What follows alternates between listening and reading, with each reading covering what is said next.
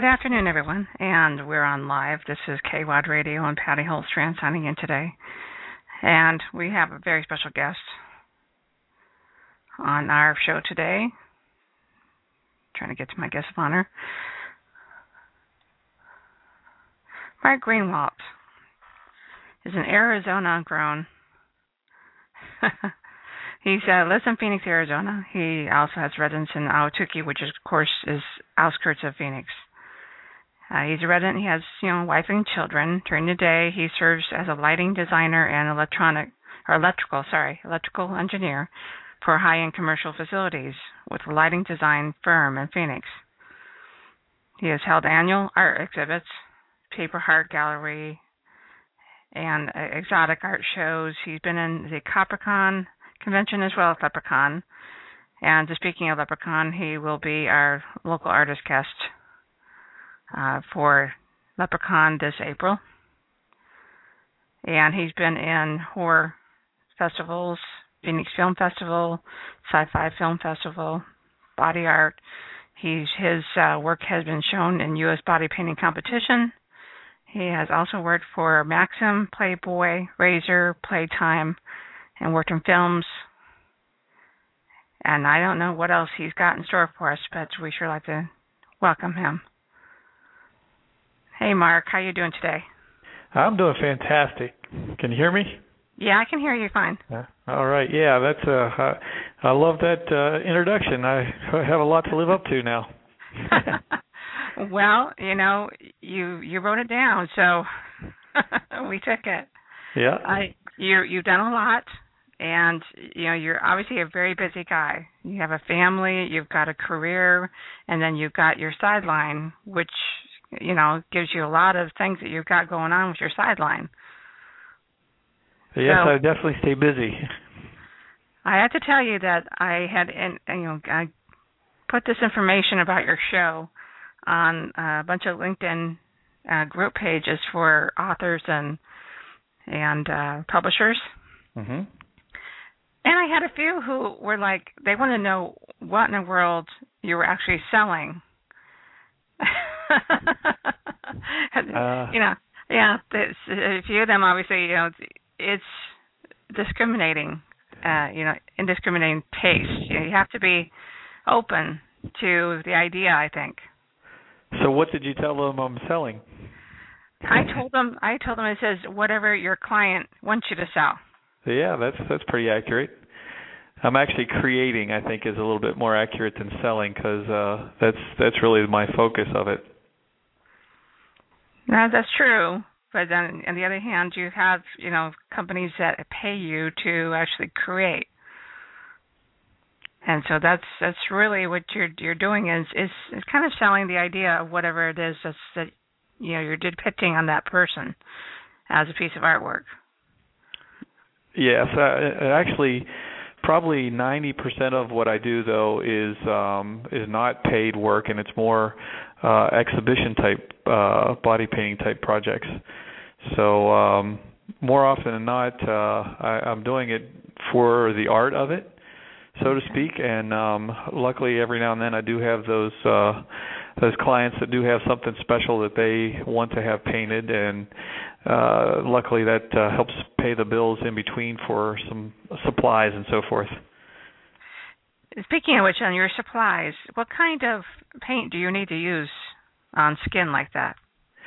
Well, there's a whole bunch of different products that I use, but it's all basically made for body paints. Some of the brands that I use most often are Wolf Brothers, which is a product that you can buy locally. I guess we're on the World Wide Web, so you can buy it all over the place. But there's a company called Silly Farm out of Florida that sells it if you wanted to order it. But here locally in Phoenix, there's 3 shops that have it. Bubbles of Joy is one, Easley's is another one, and a place called Mardi Gras.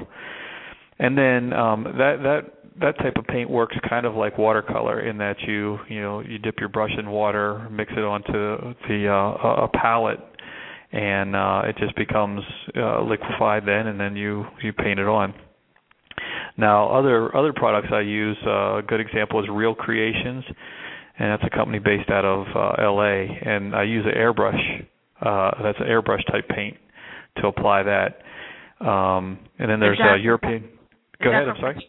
Is that for when you have a lot of area that you need to cover? It's just a different technique. It's almost like which is better, drawing with pencil or with pen, and it's just kind of, they give two different looks. So if I use a large sponge, sometimes I can cover an area quicker with that than I can with airbrush.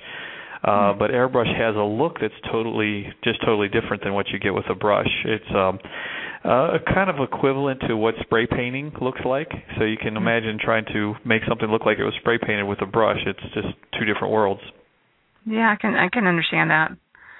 Now, obviously, body painting is not the only thing that you do. So tell us about your other artwork that you do. Well, ironically, I love so many forms of art, and I would say that the latest thing that's caught my fancy is filmmaking. And some of the reason for that is it just encompasses so many of the other arts that I dabble in. And when I say arts, it's kind of also sciences, because obviously lighting is what I do with my day job, but it has so much to do with photography, for example. Understanding how lighting works makes me understand how to get better photos from photography. And then along with that, that leans into, if I understand lighting better, that leads to being able to draw and understand shadows and shadowing better. And that has led into making body painting something that can be realistic. And then kind of seemingly unrelated to that side of art is music. I've actually, back in the day, in the late 80s and early 90s, I was in a rock band with long hippie hair, and music was my main focus. So I still play a lot of that. I play guitar and piano and sing. And now I've even found an outlet for that, obviously, in music or in movies, because that's just one more thing that that's one creative element within a movie. So filmmaking has been a way that I don't have to pick and choose which one of those I do. I get to do them all. Wow. Well, how did this all get started, the body painting? I mean, you obviously started with other mediums and then worked into that. So tell us how, what happened that got you into body painting? Well, I guess it's kind of a whole series of events that kind of came together at the right time. But if I had to pinpoint one thing that really seemed to steer me in this direction, was I was really wanting to get into some deep oil painting. And obviously you see I do a lot of sci-fi conventions, and that's the media that I like to paint, which is the science fiction, science fantasy. Boris Vallejo was a major influence of mine, and Frank Frazetta, and some of the sci-fi painters that did covers for books. Michael Whelan is another one. Just love their work, and I bought a book by Boris on fantasy drawing or painting techniques. And one of the main things I was trying to learn is how to get really good skin tones whenever you're doing oil painting. But I think as a side note, what I learned from that book is that he often took photos of models for his different pictures. And I was either trying to draw them from scratch or find a picture in a magazine of someone and think of how can I wrap a dragon around that person or something. But the thought of taking models photos was something that I just hadn't done before, and I had not been into photography. But once I started asking some people if I could take their picture, and then started finding out there was some attractive models that were interested in people taking their picture so that they could build their portfolio, I kind of latched onto photography as an art in and of itself, and that started growing. And then I think the thing that just really took off was when I saw two covers of magazines. One was a cover, it was Vanity Fair with Demi Moore with the tuxedo painted on. That came out, I think, in '94, if I'm correct. And so it was after that, I just kind of remembered that, but it was late '90s when Sports Illustrated came out with painted on swimsuits.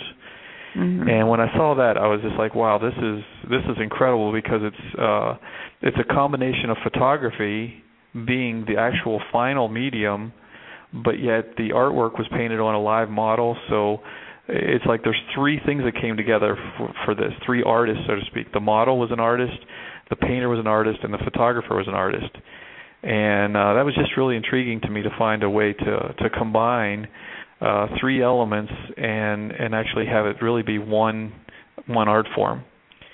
And from there, I started getting some ideas and doing Photoshop renderings of what I thought it might look like someday. And luckily, I found my best friend's wife finally had heard me talking about it enough that she said, "Well, why don't you paint my back?" And the rest is history, so to speak. So you had plenty of people who could offer their bodies to you, so to speak, for the exploration of this media. That way you could practice on it. Obviously, the first ones were probably a little harder because maybe the skin was, different than you've ever, worked on before. Is that true? Yeah. The funnier part about that was my first question was, where do you buy this paint? I had no idea, and it didn't seem like there was a whole lot of people doing this 10 years ago to ask. So not knowing where to go or where to look for it, I thought, well, I'm going to go to the place here locally. I don't know if it's a national chain, but it's called Castle Boutique, which is a adult novelty shop. I thought they would know, if anybody knows, where to buy paint like that if they had it.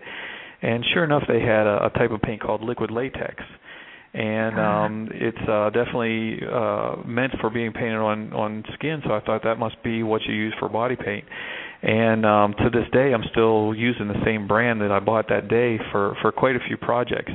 But it's not the easiest thing to paint with, and I kind of quickly learned that wasn't probably going to get some of the better, in-depth paintings that I wanted, but yet it had such a special, different feel that I kind of enjoyed it. And the first painting, yes, you're absolutely right. I was like, I'm not even quite sure how to do this, let alone, how the skin moves and everything. But in hindsight, ironically, my first painting is still one that I'm pretty proud of, because it was fairly simple, and it was a spider web painted on her back. And just from the creative side, we were able to find this chair that it's like a wicker basket chair that hangs. It's online for anybody who's listening. It's on your website. I can see it under Anthology. Yep. Yeah, very first one at the bottom. So, and that to this day is still one of my favorites in my catalog. But obviously, I learned a lot since then. And in the anthology, they actually go in order from the first one I did, and you'll see that there was some highlights way back then, and some that aren't so spectacular. But I kind of put everything on there just to kind of show the highs and lows. And I would say even to this day, there's some that don't go quite as planned, but every now and then there's one that just shines that I'm really happy with. The second two that you'll see are other friends that saw that I painted the spider, and they said, "Oh, well, if you want to paint, you can paint my back." So that was the second one, and it was like a desert sunset. But for that one, I did find out that I could use an airbrush, and I had bought an airbrush way back when I was probably 8 or 9 years old as a hobby for painting license plates and that type of thing. So I was able to pull that airbrush out after 19 years in a put away in a box, and luckily it still worked, and I was able to find some actual liquid makeups that are used for body painting. And that's probably easier for the detail, And I'm looking at some of these pieces, and as I was put up for people here, but the detail on it is, probably what you use the shiny stuff for. Yeah, the shiny stuff is the liquid latex usually. Okay. And some of these are so. You've got a back here with the like a Hawaiian nighttime look. That's really nice. Yeah, that was all latex too. The cool thing about that latex company too is years past. I think the first bottle I bought was in about 2000, And then here about 2 or 3 years ago, they actually contacted me about using one of my pictures on their label. And so now the Maximum Impact brand label has a picture that I did the body painting for that says wet paint on it. Yeah. That's also on his website, everyone. Just to let you know, I did put his website right on the front of Blog Talk here, but in case you can't see it, it is... Oops, wrong one. FutureClassX.com. That's FutureClass, the letter X.com. Yep. And, of course, you're going to be looking under body paint because he's got a nice website here. So he's got some different areas, but you would be looking under body paint and then anthology. And he's got how many years here? He's got 11 years? Yeah, 2000 I started, so I'm going into 2012 now. Yeah, that's 12 years of some really cool work you got here. And I see the wet paint. That was in 2001. And I got the scorpion that's in on the back. You can keep that one. Not a fan of scorpions, huh? No, not a fan of scorpions at all. So, but that's glow in the dark, isn't it? Yeah, quite a few projects I've done. There's this UV paint that you can get, and you use a black light then to make it glow. And it's a little bit of a challenge to do the photography for it, but it's a real nice effect. And that scorpion, what the beauty of that one was kind of coming up with an outline that glows, and then making the scorpion a silhouette, which right. is actually kind of opposite because scorpions will glow under a black light. So it's not actually a reality from that standpoint. Yeah, I know what you're talking about. When I'm a graphic designer, I have been for a long time, for 22 years, and sometimes you have to think different in order to make it come out right. And yes, the scorpion itself glows, but you can't keep the scorpion itself there. It can't glow. You were doing the outline, and sometimes you have to think outside the box in order to get something to work right. Right. So that's what you've done here. Yep, and the another one that's not online yet, but will be soon, is a movie project I did with some UV light that just came out really, really interesting. Is a movie called In Distant Shadows, and I did a little bit of a makeup work on the one actor has a bald head, and I painted all these religious symbols on his head, and he's like representing an angel. And it's just incredible the way we were able to get him to walk through a UV light, and then after he passes through it, it's invisible ink, so you can't see the writing at all. So I'll hopefully post that one someday soon for everybody. And the funny thing is that I'm looking through your pictures, and I know some of these people, so it's funny. Yeah. So it's been fun. Just recently I did an event for DarkCon, and there's one person that came to a Leprechaun or CopperCon, and she was pregnant at the time, and I painted her belly. I painted a little dragon on her belly. And it was funny that here she was at DarkCon this week, and she reminded me who she was, and she said, yeah, that boy is now 6 years old. So it kind of reminded me how long ago that was. But that's one of the pictures on the anthology there, too, somewhere deep inside. Sometimes we forget how long we've been doing things. Oh, yeah. Is that the one with the Pooh Bear? No, this is a dragon. But ironically, that's right. I really enjoy doing pregnant belly paintings, and there have been quite a few. I guess about 10 or 12 of them I've done now. And the irony is 3 of them have been Pooh Bear motifs. One of them's not even online yet. I just did it recently, and I still have to go through the pictures, but. Time magazine actually called me and wanted to do a little article on my belly paintings about a year ago, and it was kind of a nice little honor. Wow. Yeah. Well, if you get in Time magazine, that is a big honor. Yeah. That's awesome. So, what does your family think about the work that you do? Well, they are always my sounding board when I'm done. I show them the pictures and say, what do you think? So I enjoy getting to hear them being sometimes brutally honest. Sometimes, are very encouraging with what they think of it. So it tells me kind of the honest opinion of what's going good and what's not.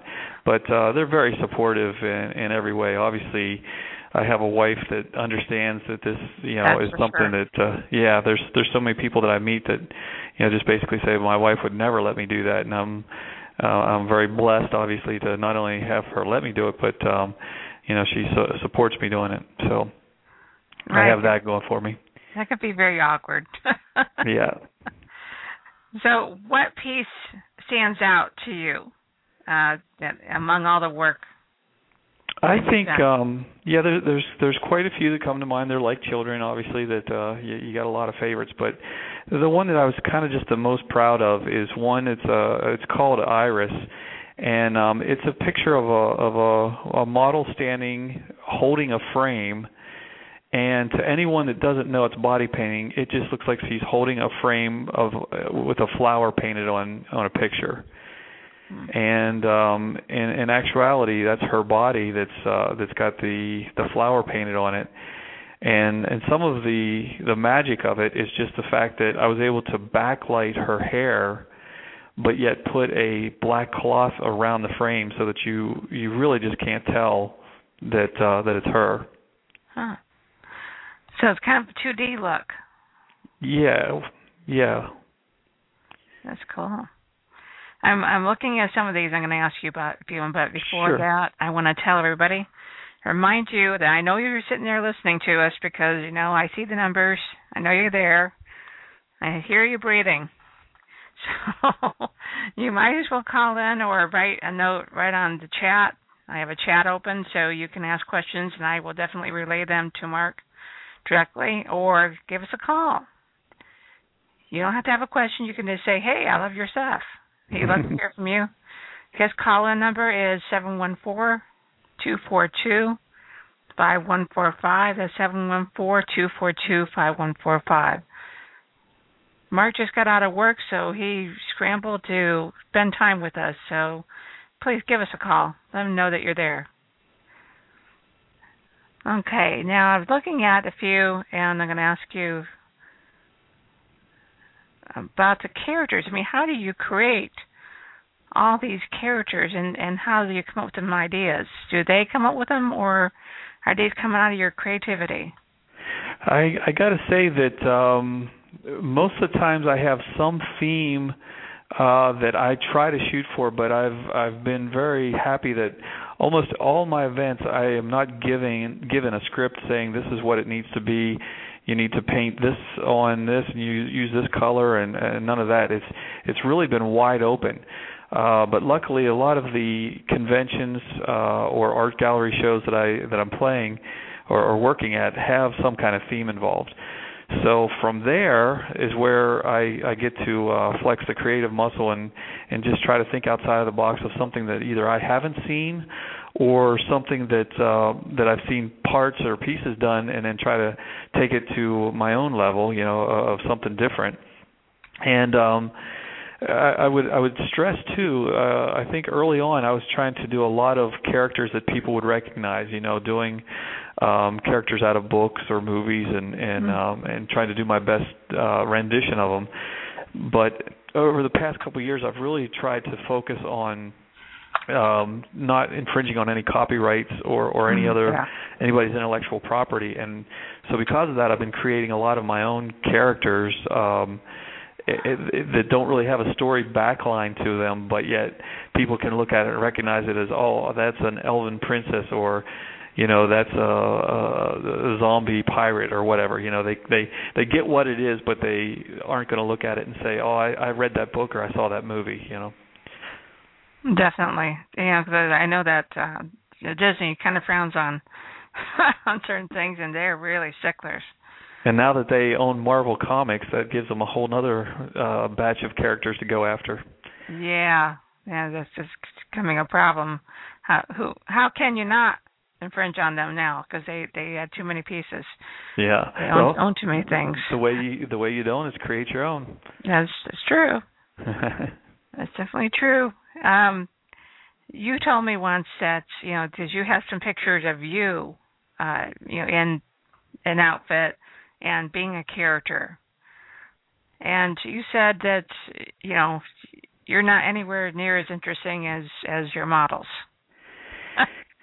Yeah, I got to say, some people will ask, how come you don't paint guys? And there's quite a few guys in there that I've done little projects with. There's a half skeleton that was for a Halloween party, and the most recent one that's gotten some notoriety for me is a muscle man for the Body Worlds exhibition when it came to town. So that was painting the muscle structure, which is a pretty big challenge for me. That was this year, right? Or last year. Yeah. Yep. Yeah, just last fall. I'm looking at that. But I got to tell you that the impact of body painting is just typically on female models. It's they get the most oohs and ahs whenever they're painted. Ironically, the Body Worlds people said it was just the opposite for them whenever they were, because I was offering to paint a female model also. And they said that, ironically, the male models got more attention because I guess the female models were, maybe oohed and awed, but, the people wouldn't come up and talk to them, whereas the male models, they would, all the girls would flock around them and ask them questions and so forth. So it was kind of funny. But, most of the events, I've typically used female models. Ironically, the things that I've done, like special effects makeup or whatever on myself has definitely only been my face. I've never done the body painting route myself. I don't think anybody really wants to see that, so I comply and just do my scary faces. I did a Darth Sidious, several vampires and zombies and that type of things. The only things I've done myself. Oh, okay, so I do see a zombie, and that must be you because that's a face only. Yeah, it could be. Yep. You're oozing blood out of your mouth and gaping things on your face. Yeah, that actually was a here at work for a Halloween party. So I dressed up like that and was in a Halloween costume party here at work. And believe it or not, I lost to somebody who was dressed in a bumblebee costume. But I tried. They were just cuter. Yeah, they were funny. They were funny. So the painting that you like to do the most is body paint, or is it something else that you like to work with that you're starting to prefer? I tell you the way that I would answer that. I would say that my dream, my goal, if I were to tell you that I'd be completely happy, it would be to do illustration level painting that's on book covers and magazine covers and that type of thing. And I still aspire to do that in the future. I've done some paintings, but the thing about painting on canvas is I have a real habit of thinking that I don't have to finish that today. I can work on that next week. And sometimes next week never comes, or 3 years later I dabble at it for a little bit more and decide to finish it a little bit later. With body painting, the blessing in disguise is when you start a painting, you have to finish it. I can't tell the model, come on back next week and we'll work on it some more. And because of that, and I would even add one more thing, I can make the stringent plan that I will be painting on canvas this Saturday. This Saturday I'm going to do a painting. But Saturday comes and this is going on or that's going on, decide to go out of town or whatever. With body painting, it's not only me saying this Saturday I'm going to do something. I've now got a venue that's set up. I've got a model. I've got theme. I've bought props. It's suddenly a little bit more of a commitment that Saturday I can't say, I just don't feel like doing it today. I've got other elements involved that push me. Yeah. And because of that, it's been great because in the past 10 years, as you see on there, I've got 300 some paintings, whereas I've probably wanted to start just as many things on canvas and maybe have finished 3 in the past 12 years. So, that's something I've got to get either some type of dedication to it or learn to do it faster. But that's kind of how I'd answer that. It's not so much that I like it better. It's just that when I think the one thing I really love about body painting is it does have impact, and that's really what's drawn me to stay with it. Back in the day when I was doing some canvas painting and just learning and taking classes and so forth, I would do a landscape or something that I was pretty proud of, and you show someone and they're like, yeah, that's really good. And the conversation was pretty much over at that point. Whereas when I did a body painting and showed someone, they're like, well, how'd you get started? All the questions you can think of right. what do you do with body painting? Where does someone go to learn that? And all the questions, it just becomes I don't want to say shock value, but it just intrigues people more than painting on canvas. Well, everyone's been painting on canvas for, centuries. Right. So you've got something new, I mean, it's not real new, but it's new enough that, that intrigues people, as you put it. So, yeah, I mean, even non-artists, I'm sure that you do shock some people. How do you handle that? Well, it obviously, everyone has their tolerance to what they can accept as far as the nudity, and obviously that's the biggest question is how people handle it from that standpoint. It amazes me that some people think that what I do is their definition, it fits into pornography. Whereas there's other people, and I would say like an example would be at a tattoo convention, they would say what I'm doing so wimpy because that stuff just washes off. That's not real. That's So to them, it's less than shocking. It's kind of kids' face paint, to them. Right. And so, but I have kind of learned that I'm not going to change people. Theoretically, I guess I could if I tried, but I think I have tried with some people to say, wait a second, let me show you that this is art, and look at my pictures. And I've realized that some of them, showing them proves their point to themselves. This is wrong or not acceptable to society. So the shock value, I love it whenever it's well received. And when it's not well received, I just I don't flaunt it. I don't push it in someone's face that doesn't want to see it. My coworkers here, I work in a company that's got about 100 people, and there's probably 10 or 15 people that even know or have seen my work. And the rest maybe some of them have heard that I do something like that, but it's just something that's not.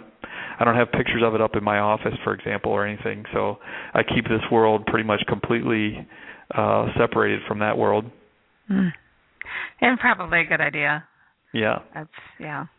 The funny thing is, I had Phoenix Magazine did a little article on me, and some of our clients got that issue of the magazine. They said, "Hey, we saw an article. Is that you that they were talking about?" And I was like, "Yeah, that's me."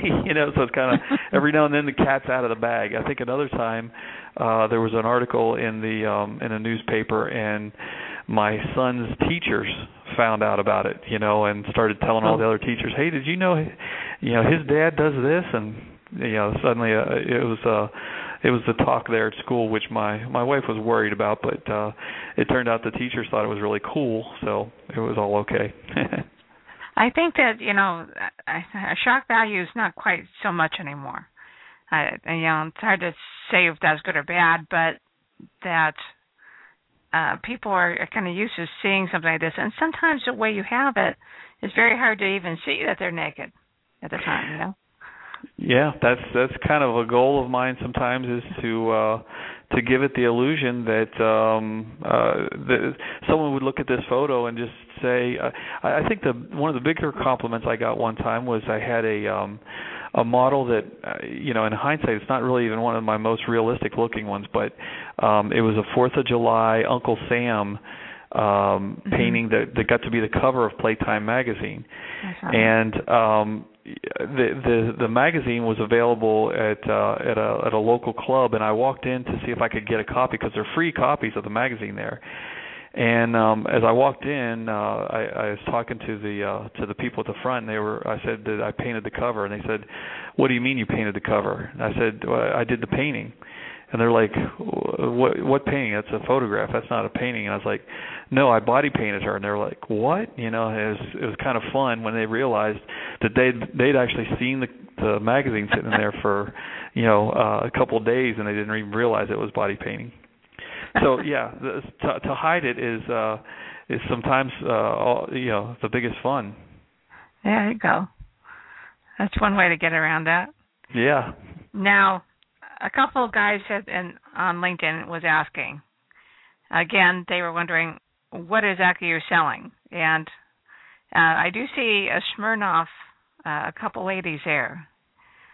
Now, how did that come off? I mean, how did that work, and which country are they using that in? Because I don't think that's an American ad, is it?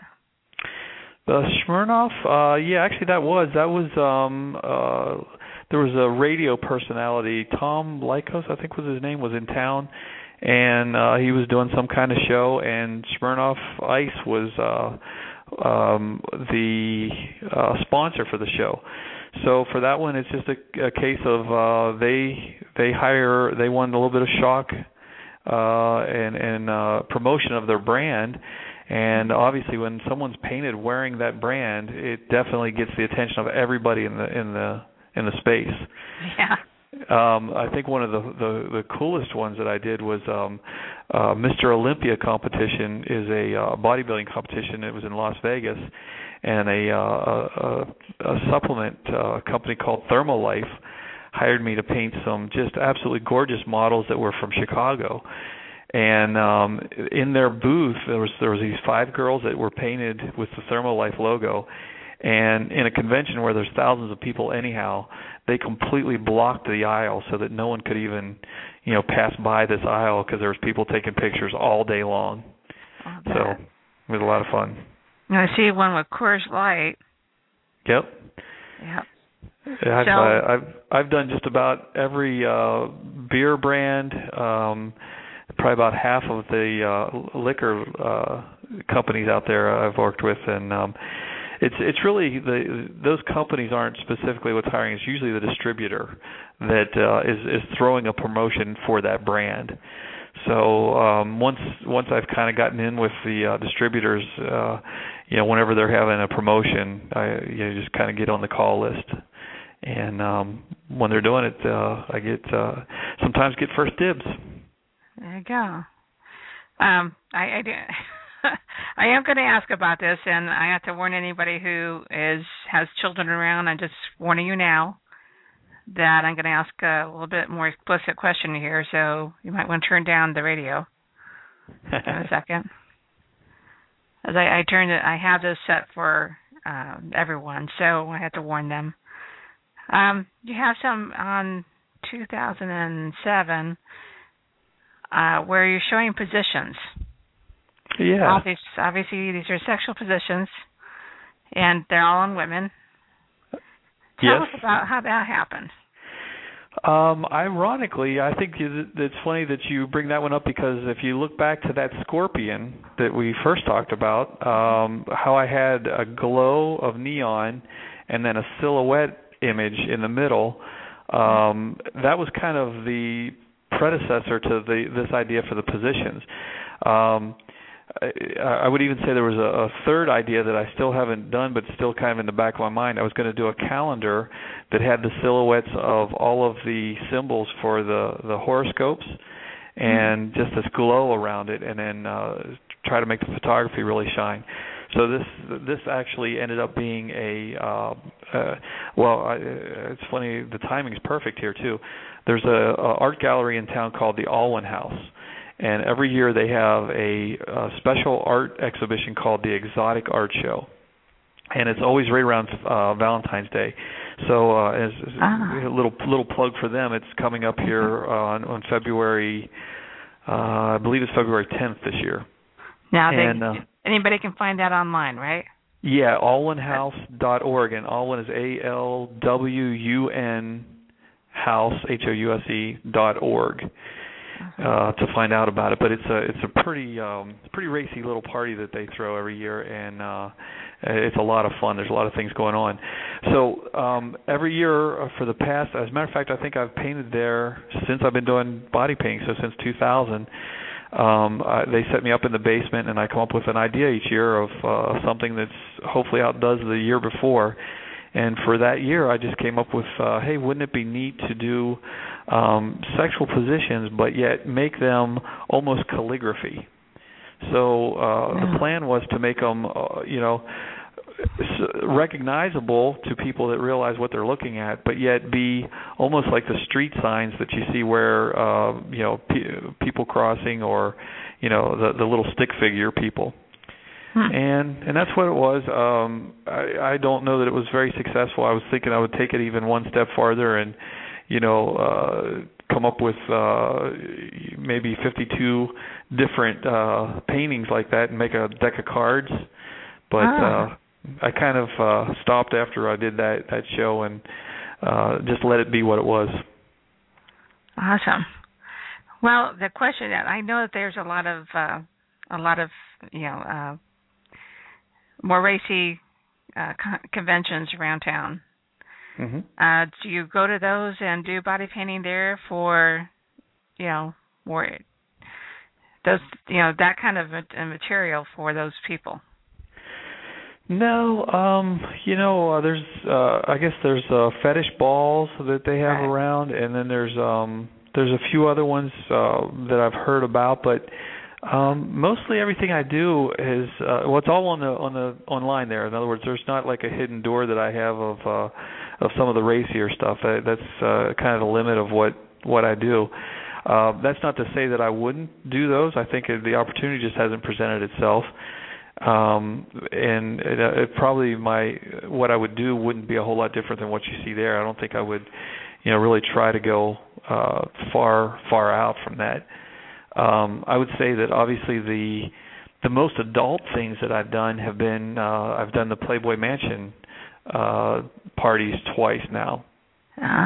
And of course for that, you would think they're pretty racy, but it's lingerie painted on Playboy models, and so it's really not like an underground thing or anything, but it's definitely an adult setting that it's in. Mm-hmm. Yeah, I think I see one that has the a lady in the cave. Yeah, that's actually the world famous grotto, so to speak. Yeah, it goes to show how much I know about that. Yeah, I see that. That's cool. That was 2008 for anybody who's looking at your artwork. Now, I'm going to ask you: is there anything that's been where you somebody gave you an idea and you said, you know what? No, I don't think so. Oh, absolutely. Over the line.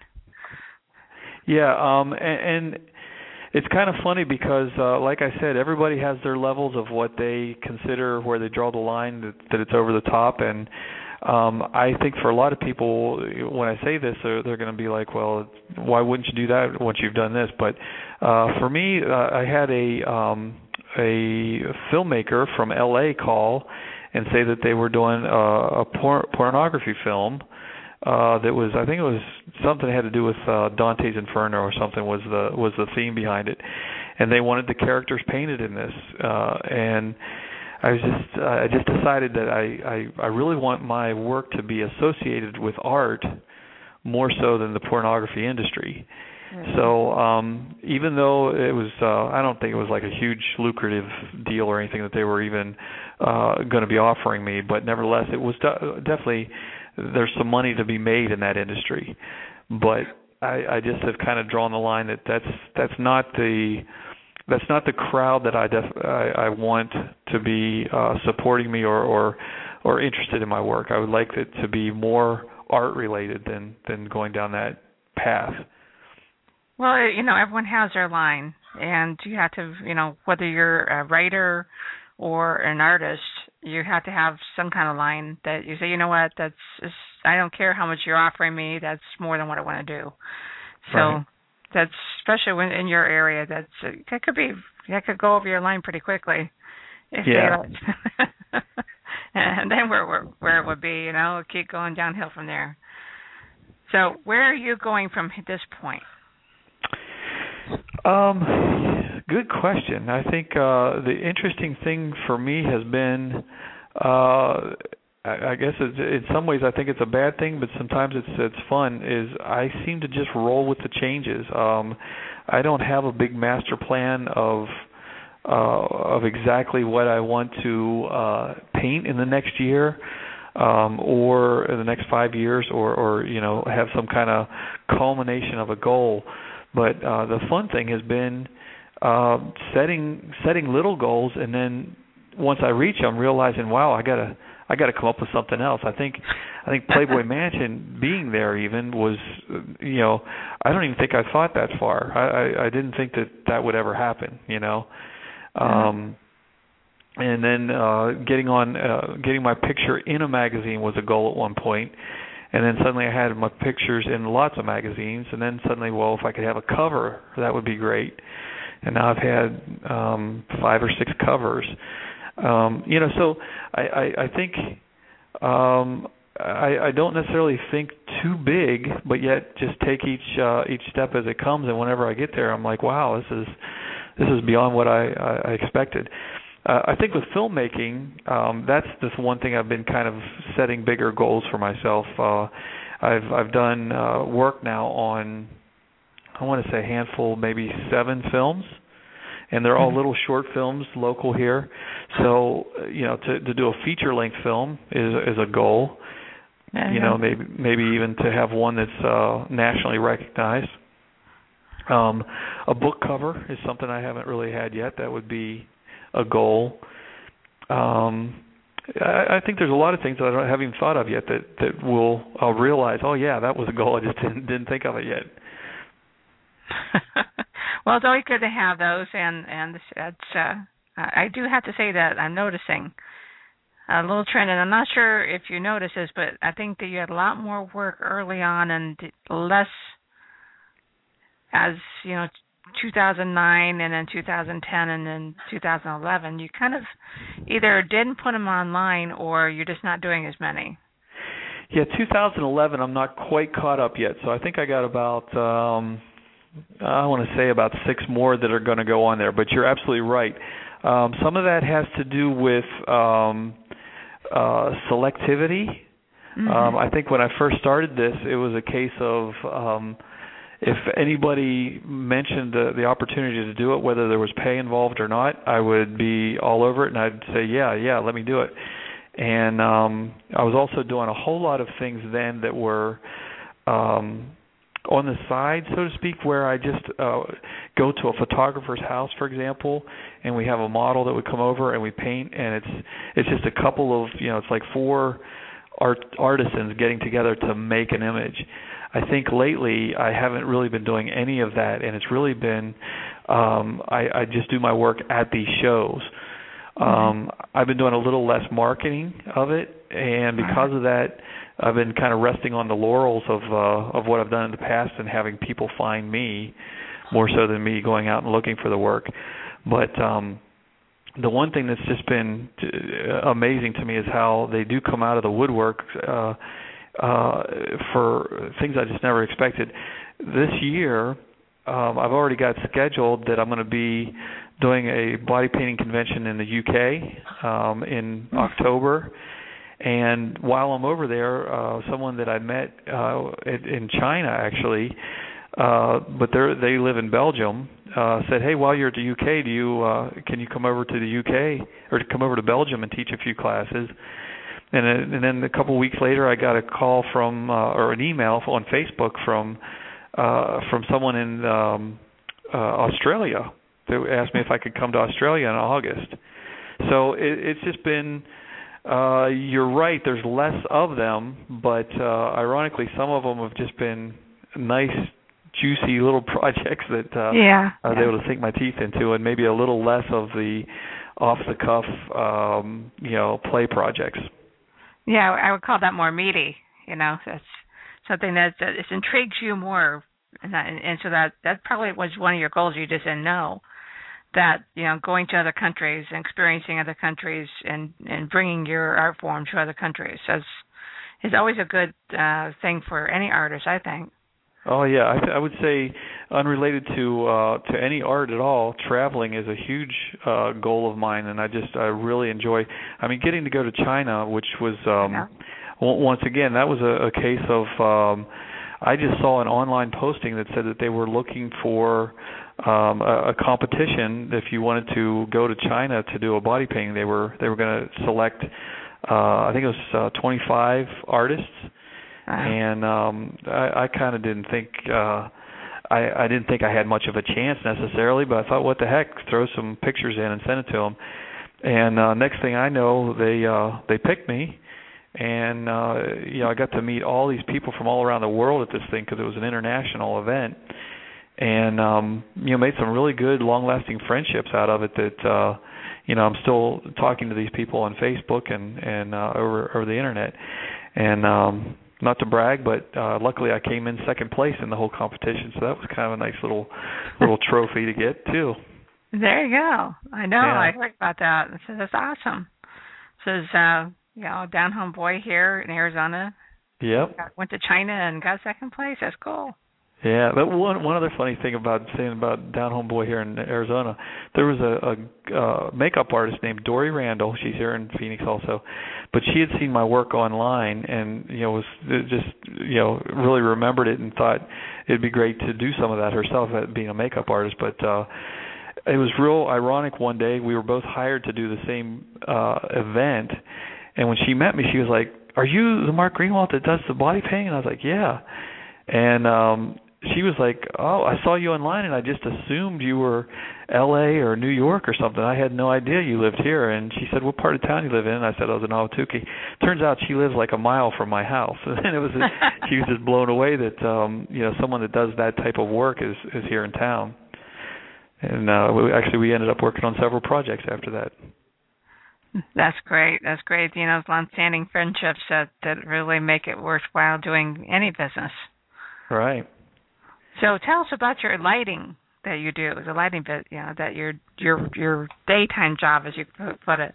Yeah, my day gig for sure is what pays the bills and what keeps me running and keeps me able to pursue this as a hobby for sure. I guess backing up to the beginning, my mother was instrumental in researching what industries you could go into to make good money, and I guess she said that engineering seemed to be one that was always kind of just below doctor and lawyer, but yet seemed like something I might be interested in because I was good in math and science in school. And as much as I wanted to be a rock and roll star, in high school, I had, I was playing with a bunch of bands and everything. I think she gave me some fantastic advice, and that was that, you can go to school for engineering and play music on the side all you want, but you can't, play music and then someday say, you know what, I wish I would have gone to school for engineering, So I took that advice, went to Penn State University, and did 4 years there and got an electrical engineering degree and jumped right out of that into the engineering profession, and that was in '89 when I graduated. So I've got now, 22 years of experience as an electrical engineer. It was when the bottom just fell out of the economy, I guess about 5 years ago is when it really hit. And I lost my job as a lighting designer, which is kind of icing on the cake, I would say, because it's a profession that's a lot of people think you don't necessarily need a lighting designer. The architect can do the lighting or the engineer can do the lighting, but it is the most creative part of the engineering world that I've been around, and it's really what my passion is in this industry. And so I felt real fortunate when I got to go kind of jump out of the engineering in total and then got to work for a lighting design firm. But like I said, the bottom dropped out, and that was Creative Designs and Lighting is the name of that company, and they were just fantastic to work with, did really beautiful lighting projects. But whether it was a blessing in disguise or whatever it was, I got to come here to a new company. I work for a company called Smith Group now, which is a nationwide firm that just does immaculate, high-end office buildings and skyscrapers.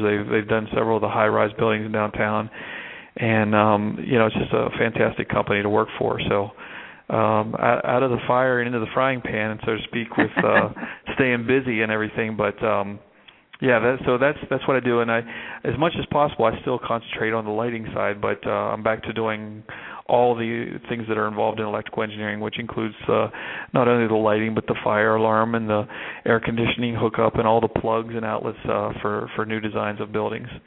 So totally unrelated to my body art work, but definitely something that still, has a little bit of creativity to it.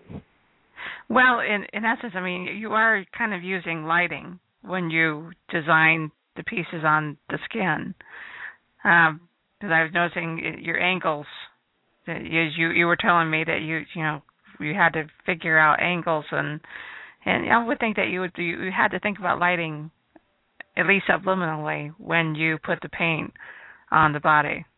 Absolutely. I'd back up and even tell you this.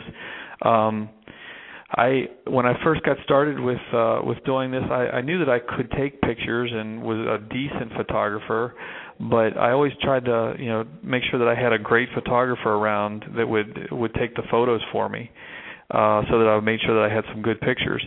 And what kind of ended up happening is there was a few photographers I worked with that once they shot them, they kind of felt the ownership, which is actually the case. I mean, a photographer owns the rights to his photos, and then it gets to be a touchy area. Well, this is my artwork.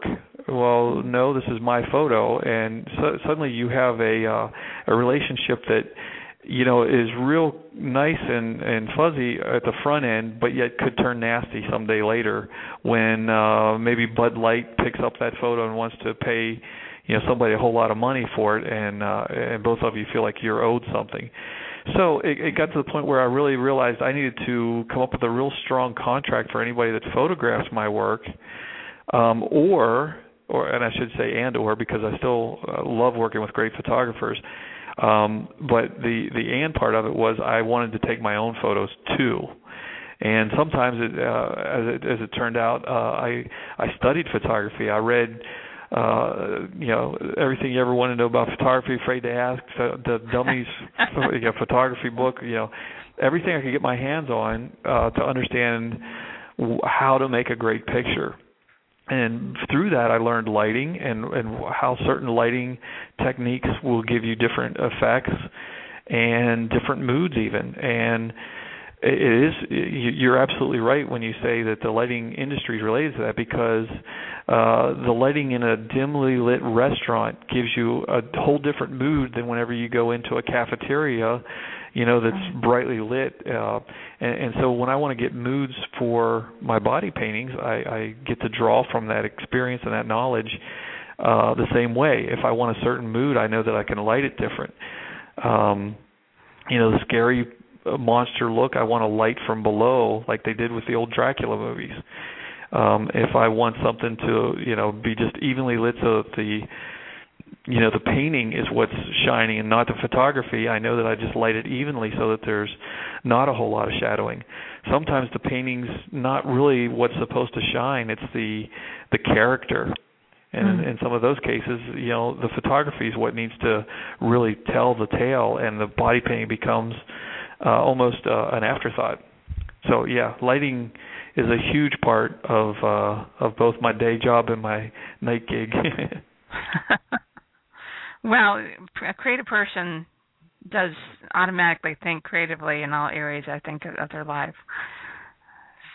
I happen to know that for a fact. So, okay, I'm out of questions. I mean, I could ask you the minute ones like, when did you first start painting?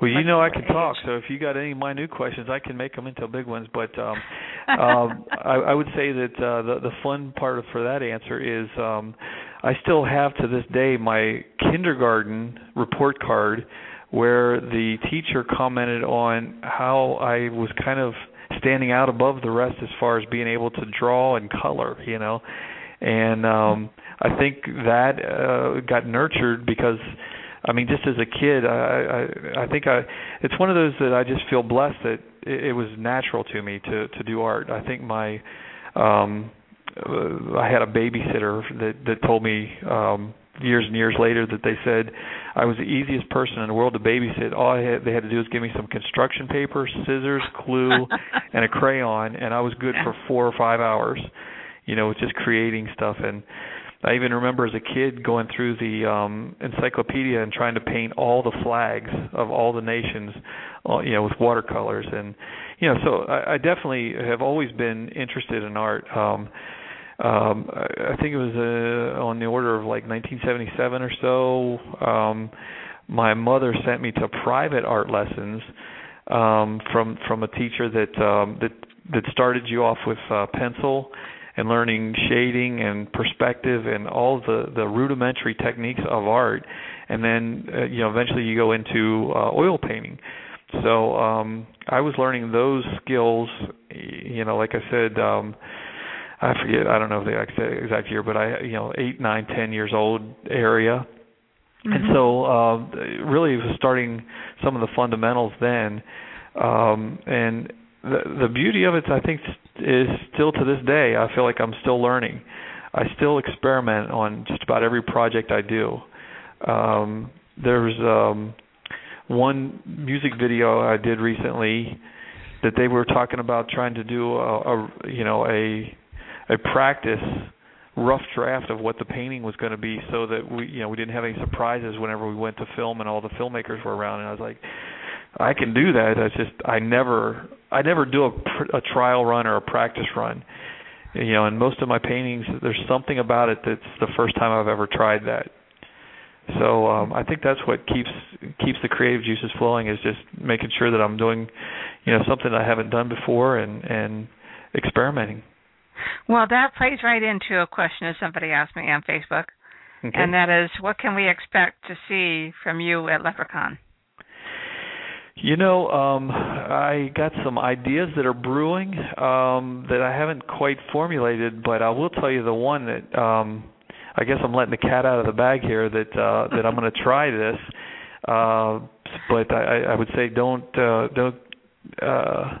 hold me to it, because there's a lot of strings I have to pull to make this happen. But and it's going to sound stolen, because there's a TV show called Face Off that just did this like 2 weeks ago. But I've had this idea brewing for about 6 months now. But what I'd like to do is a painting where I do it maybe in the morning, and make it some type of fish or amphibian or sea creature, whatever, and then go to the swimming pool at the hotel and do an underwater photo shoot of the model painted in the water. So that's the goal right now. I think that Michael told me about that, so I have to look into that one. But yeah, I'm not sure if you know, but I'm also the programming person. Oh yeah. Okay. Oh yeah. Yeah. Matter of fact, at DarkCon, I got to talk to a whole lot of people about what's coming up and what's going on there. So my goal for programming is obviously to get with you and see what else we can do. And I think in the past I usually have been.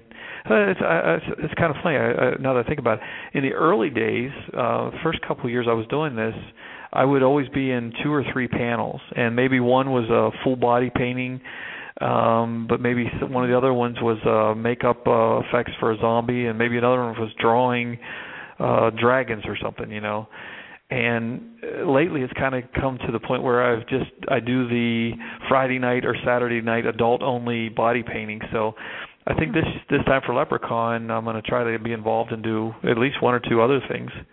Well, and good. What they are, I'm not quite sure yet.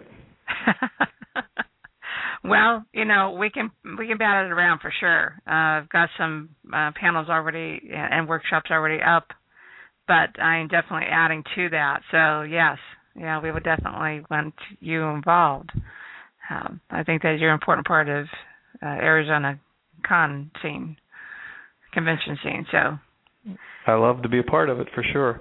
I think the one thing that they mentioned to me at DarkCon was that maybe some people would have a little bit more interest in a hands-on workshop in addition to, instead of, I should say, even maybe watching me do my thing, they would like to actually dabble in, maybe paint their arm, or maybe even bring a model in that they're painting someone's back or whatever, so that they can, a little bit less like a performance art and a little bit more like a classroom hands-on workshop. Well, I don't think it would be in place of, because I know a lot of people really enjoy watching you create something. But if we're going to do that, then obviously you're talking about paint that costs you, so we'll have to obviously talk about that. If you're going to do a workshop with other people. It's a thought at this point. Yeah, we can figure out how that would work. I mean, it could be that it's a nominal fee that they would pay for the workshop for the supplies, or it could be that it's so minor of amount of paint that we're just doing something small. Okay. Who knows? I'm open to ideas at this point. Well, I again try to take care of you too, so that's just the way it works. The person asked, what was one of the most surprising things you learned while creating something on the body? I think the most surprising one was how much the skin stretches. And when I say that, the event that actually did it was I was painting a girl to go in a champagne bottle. We were going to do it in Photoshop with or champagne glass, I should say. So I was painting bubbles all over this model. And I went to the extent of buying one of those templates that has all the different circle sizes. And I was tracing these perfect circles on this model's back. And as I got around to the side, I asked her to raise her arm so I could do like at her rib cage. And as she lifted her arm, all of those perfect circles turned into big, long, ovals. And I was like, no way! I can't believe how much the skin stretched. And to this day, it's something that you don't realize how much your skin stretches. So that was one. I got one more for you though too. That was funny. I did a body painting, and this is one of my favorites still today. It was of Monument Valley, and it's painted on the model's back. And this is a point where I knew how much the skin stretched, so I specifically did everything I could to make sure that the two mountains that you see on Monument Valley were perfectly straight up and down on this model's back. So what I did is I had her lay on a table, like on a kitchen table, and I knew the pose that I wanted was going to have her one hand above her head and the other hand down. So I made sure that I did the painting with her one hand stretched out front and one down by her side, and did the painting, and then we went to do it, and I had her lay on her side just like I wanted to, and all of a sudden both of the mountains caved in towards the middle, and I was like, no, it was one of those cases I never realized that you can't lay a woman flat on her stomach and expect it like her spine to stay straight because of the hip. The hip just makes it completely cave in. So that was another surprise that I was like, but in hindsight, I look at the painting now, and that the curve of her body is just accentuated so much more by that, by seeing the mountains and the horizon curve. So to anyone else, it looks fine, looks like it was meant to be that way. But to me, I was just like, I can't believe I went to all that extent to make it straight up and down, and epic fail. And the funny thing is, obviously, when you lay them on their back, you realize that those mountains are going to actually separate. Yeah. The bigger they are, the more separation. Well, no, this was painted on her back though for this one. Right. So, but yeah, you got the other side. You know all about it. So you obviously enjoy doing movies, and I see a couple pictures in here of you on the set as far back as 2005. Yes. Yeah, there was a big movie project that I got involved with that, ironically, the movie's still not out because it's in post-production where they're trying to do the special effects, but it was called the Villicon Chronicles. And kind of funny segue, the model that I painted the Monument Valley Canyons I was just telling you about, she became one of the stars of this movie because I brought her into the fold, and they liked her so much that they made her one of the lead characters. But for this project, it was a case of here was my plan, and Leprechaun plays into this really well. It was, 1 year for Leprechaun, what I wanted to do was film a little bitty short movie, kind of a backyard little monster movie, before Leprechaun, and then bring that movie and show the movie at Leprechaun, and then recreate the creature or character or monster or whatever live for everybody so that they could actually see the character in the movie. That was my plan. And here, the snowball effect that happened to that was I had heard about this guy that wrote this Villicon Chronicles, and I knew he was a screenwriter. I said, hey, is there any chance you could write me a little short 10-minute script for me to film? And he said, well, why don't you just do a little scene from the Villicon Chronicles? And I was like, hey, that sounds like a cool idea. So I'm all set to do this little 10-minute thing with my little video camera and get a few friends and whatever. And then I thought, my video camera's not the best, so I contacted some people that had done these Star Wars fan films.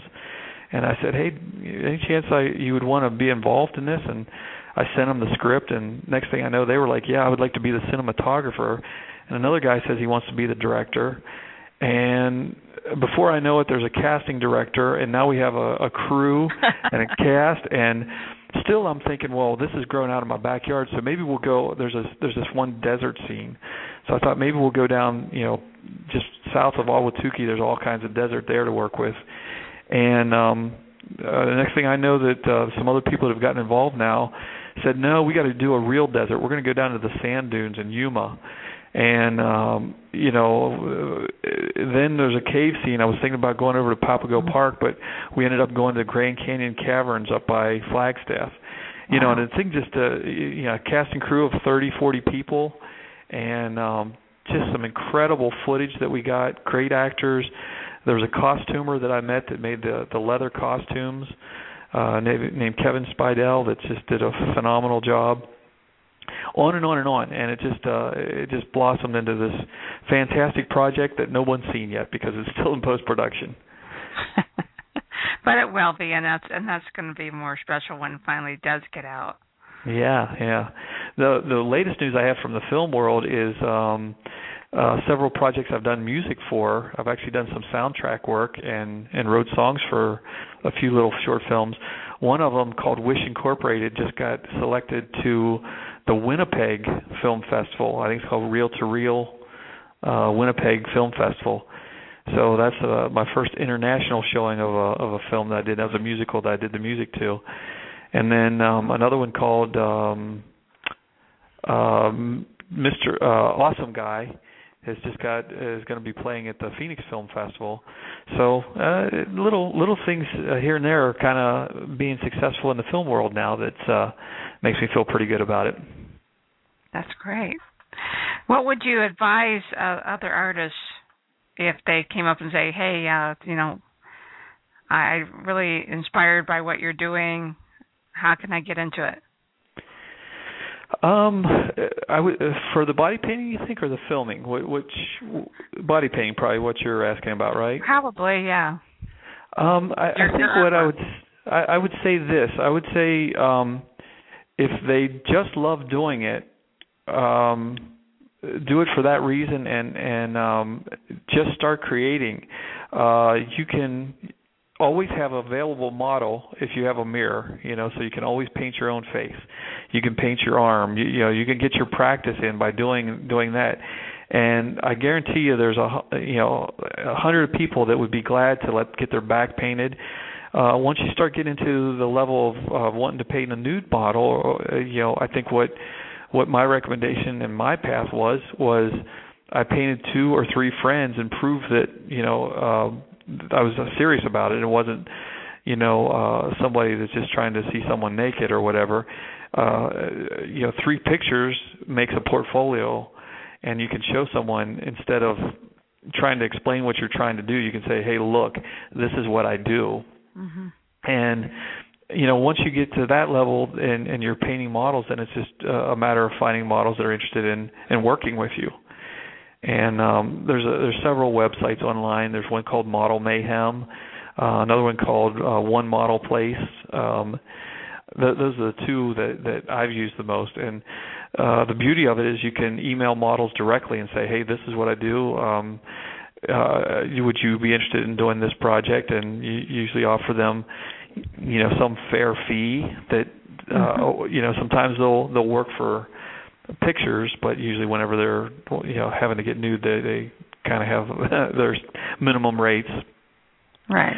But that's how you get started, Where you take it from there is up to you. There's quite a few people that are in this industry that are friends of mine that I've met through all the conventions and so forth that do this for a living, and they'll be the first to tell you it's a hard way to make a living. You can find gigs and you can make a reasonable living, but you're probably not going to get rich and famous from this. I think the most famous body painter is a woman named Joanne Gare, and like I said, it's not a household name. Hardly anybody that's outside of the makeup industry even knows who that is. So getting famous doing this is pretty tough, I would say. And she's worked with all the Sports Illustrated issues. She's the one that painted Demi Moore for the Vanity Fair, David Lee Roth cover. The list goes on and on of all the famous things she's done. But like I said, she's not a household name. Right. Well, then again, a lot of artists are having trouble finding their name nowadays too. Yeah, I would say for me, it's the thrill of people enjoying the work is more what I'm about than the fame of it. I was one thing that was just really fun for me is I was painting this one model for an event. I was painting her as a devil. It was two girls. They were going to be devils together for a Halloween event or something. And I had my book of images of things that I painted, a little portfolio book, and the one girl opened it and she's like, "Oh my God, he's the cheetah guy." And I was like, "What? Yeah. You painted this? This is your stuff?" And I was like, "Yeah." She said, "This picture I have up on my mirror at home is something I want to do someday." And I was like, "Wow, that's kind of funny," because she had no idea who I was, but knew my work. Yeah, and that's always cool when somebody you recognize your work somewhere, and it's like, well, yeah, I did that. That's cool. Yeah, and the name kind of comes along with it. I think it's funny. A lot of people know my work but have no idea what I look like, even though I have some pictures online. I think the funny one is I shave my head like 2 or 3 times. No, just 2 times now.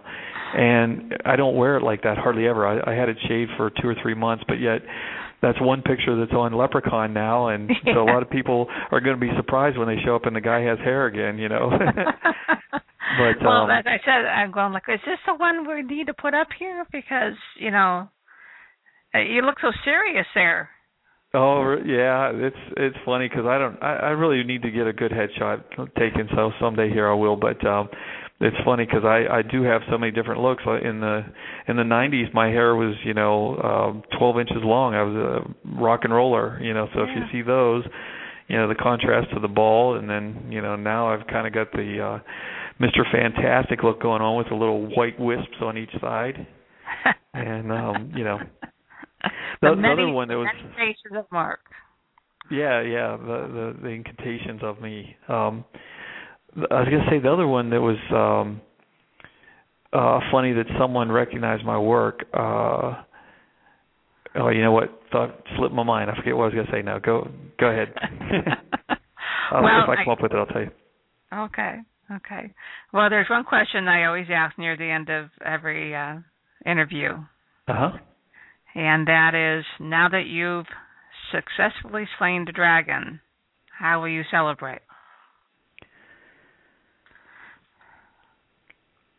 I would celebrate with wine, women, and song. There you go. Is that a succinct answer enough? Yeah. So see, there is no right and wrong answer.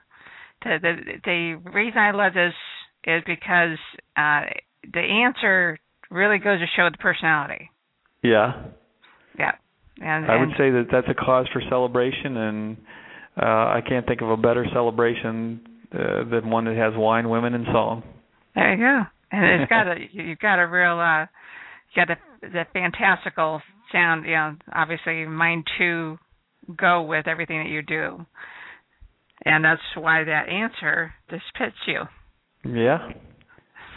That was the first thing that came to mind because I sure wasn't expecting that question. No.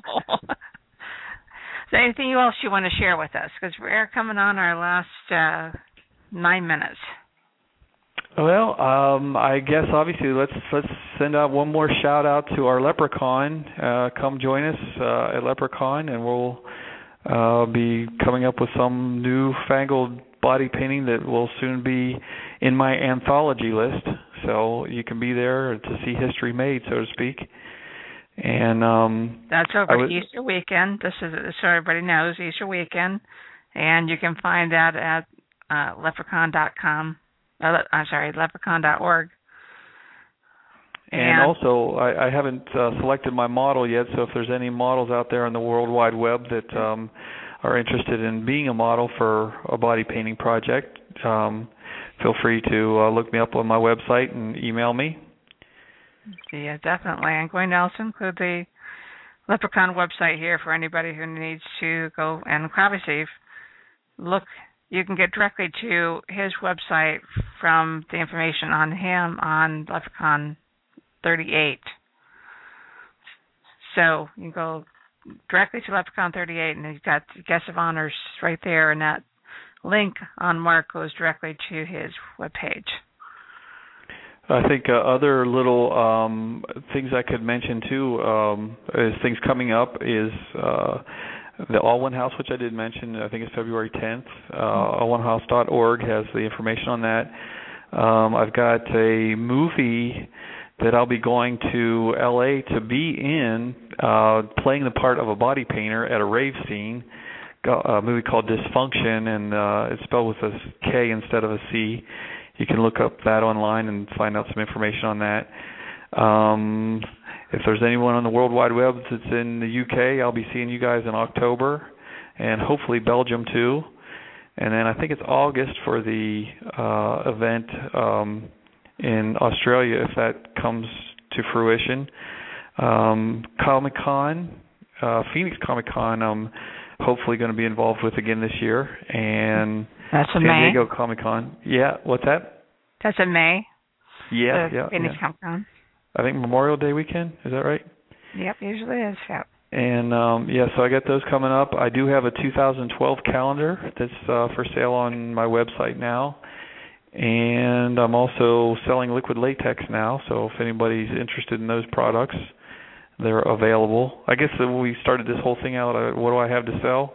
Not much, but I got a calendar and I got some liquid latex paint. Will you be bringing the calendars to Leprechaun? Yeah, I only bought a quantity of 10 of them. So however many's left by the time we get to Leprechauns, how many I'll have. So at this point, they may have a couple left by then. Otherwise, they can get them online for the same price. Just they got to pay shipping then. Yeah, exactly. And then of course they won't get it signed. Yeah, that's true. That's true. If guys see him at Leprechaun in person, he'll sign it for you. Yep, absolutely. Well, speaking of which, I never asked you that question. Do you ever sign your artwork on the body? Once or twice I have, and it's pretty rare, and it just seems unnecessary to me because I don't know. It's not like anybody is really looking for that part of it. I have started putting a kind of a watermark signature on my photos. So if you click on any of the photos, you'll see my signature down at the lower right-hand corner typically. So I do it there, but no, I don't typically write my name on the models. Okay. Some artists do. It just suddenly came to my mind that we hadn't asked that question, so that's a good thing to bring up since you brought that up? Yeah, there's even some body painters that go to the extent of they'll paint something on the front of a model, and then on the back they'll say this body painting is by such and such at www.suchandsuch.com.